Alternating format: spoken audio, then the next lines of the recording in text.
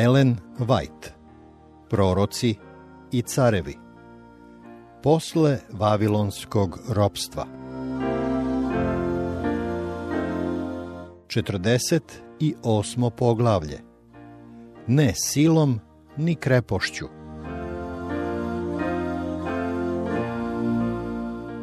Neposredno posle Zaharijinog viđenja o Isusu, sinu Josedekovu i anđelu, prorok je dobio poruku koja se odnosila na Zorovaveljovo delo. Zaharija piše: Potom se vrati anđeo koji mi govoraše i probudi me kao čoveka koji se budi od sna i reče mi šta vidiš. A ja rekoh, vidim, eto svećnjak sav od zlata i gore na njemu čaša i 7 žižaka njegovih na njemu i 7 levaka za 7 žižaka što su gore na njemu i 2 masline uzanj, jedna s desne strane čaši, a jedna s leve. I progovorih anđelu koji govoraše sa mnom i rekoh, šta je to, gospodaru moj? A on odgovori i reče mi govoreći, to je reč Gospodnja, Zorovavelju, ne silom ni krepošću, nego duhom mojim, veli Gospod nad vojskama. Tada odgovarajući rekoh mu, šta su one 2 masline s desne strane svećnjaku i s leve? I opet progovorih i rekoh mu, šta su one 2 grančice maslinove, što su između 2 levka zlatna, koji toče zlato? I reče mi govoreći, zar ne znaš šta je to? A ja rekoh, ne, gospodaru moj. Tada reče, to su 2 masline koje stoje kod Gospoda sve zemlje. Zaharija 4, od 1 do 6 i od 11 do 14. U viđenju od 2 maslinova stabla koja su stajala pred Bogom predstavljena su kako toče iz sebe zlatno ulje kroz zlatne levke u čašu svećnjaka. Iz čaša su se hranili svećnjaci u svetilištu, tako da su mogli da šire blistavu stalnu svetlost. Tako se i od pomazanika koji stoje u Božjoj prisutnosti, punina božanske svetlosti, ljubavi i sile prenosi njegovom narodu, da i njegovi pripadnici i drugima mogu prenositi svetlost, radost i osveženje. Oni koji su se tako obogatili treba da bogate i druge blagom Božije ljubavi. Prilikom obnavljanja Gospodnjeg doma, Zorovavelj se suočavao s mnogostrukim teškoćama. Od samog početka protivnici su dosađivali narodu Judinu i smetali mu u zidanju, te im zabraniše oružanom silom. Ezdra 4, 4 i 23. Međutim, Gospod se umešao i stao na stranu graditelja, progovorio je preko svoga proroka i rekao Zorovavelju, šta si ti, goro velika pred Zorovaveljom? Ravnica. I on će izneti najviši kamen s usklicima milost, milost njemu. Zaharija 4.7. U toku celokupne istorije Božijeg naroda velike planine teškoća naizgled neprelazne uzdizale su se pred onima koji su se trudili da izvrše namere neba. Gospod dozvoljava takve prepreke da se okuša naša vera. Kada smo pritešnjeni sa svih strana, tada je najbolje vreme da se pouzdamo u Boga i silu njegovog duha. Učvršćivanje žive vere povećava duhovnu snagu i razvija nepokolebljivo poverenje. Na taj način duša stiče snagu da pobedi. Pred jurišima vere nestaju prepreke koje Sotona stavlja na put hrišćaninu, jer mu iz sile neba dolaze u pomoć. I ništa vam neće biti nemoguće. Matej 17:20. U svetu postoji običaj da se svaki početak obeleži raskošno i hvalisavo. Bog želi da dan malih stvari bude početak slavne pobede istine i pravednosti. On ponekad čeliči svoje radnike dozvoljavajući da prođu kroz razočaranja i prividne neuspehe. Njegova je namera da nauče da savladaju teškoće. Ljudi su često u iskušenju da pokleknu pred nevoljama i preprekama s kojima se suočavaju. Međutim, ako od samog početka pa sve do kraja održe svoje poverenje, Bog će im prokrčiti put. Uspeh će postići ako se budu borili protiv teškoća.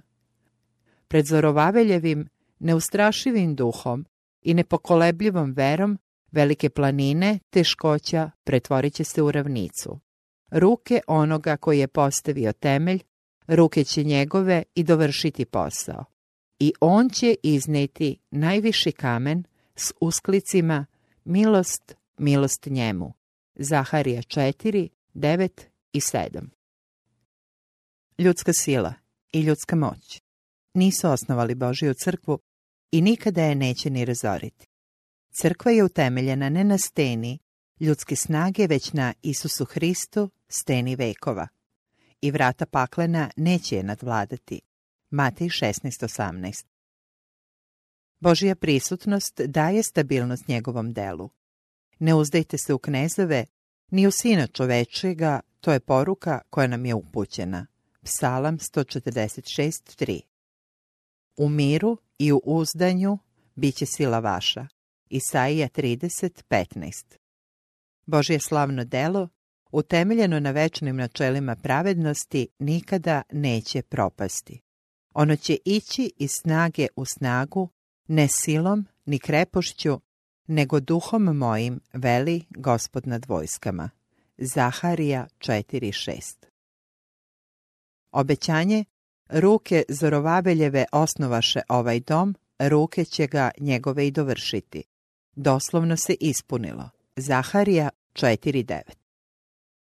I starešine judejske zidaše i napredovaše po proroštvu Ageja proroka i Zaharije sina Idova, zidaše i dovršiše po zapovesti Boga Izraeljeva i po zapovesti Kira i Darija i Antarkserksa cara Persijskoga. I dovrši se taj dom do 3. dana meseca Adara, 6. godine carovanja cara Darija. Jezdra 6, 14 i 15. Kratko vreme posle dovršenja obnovljeni hram je bio posvećen.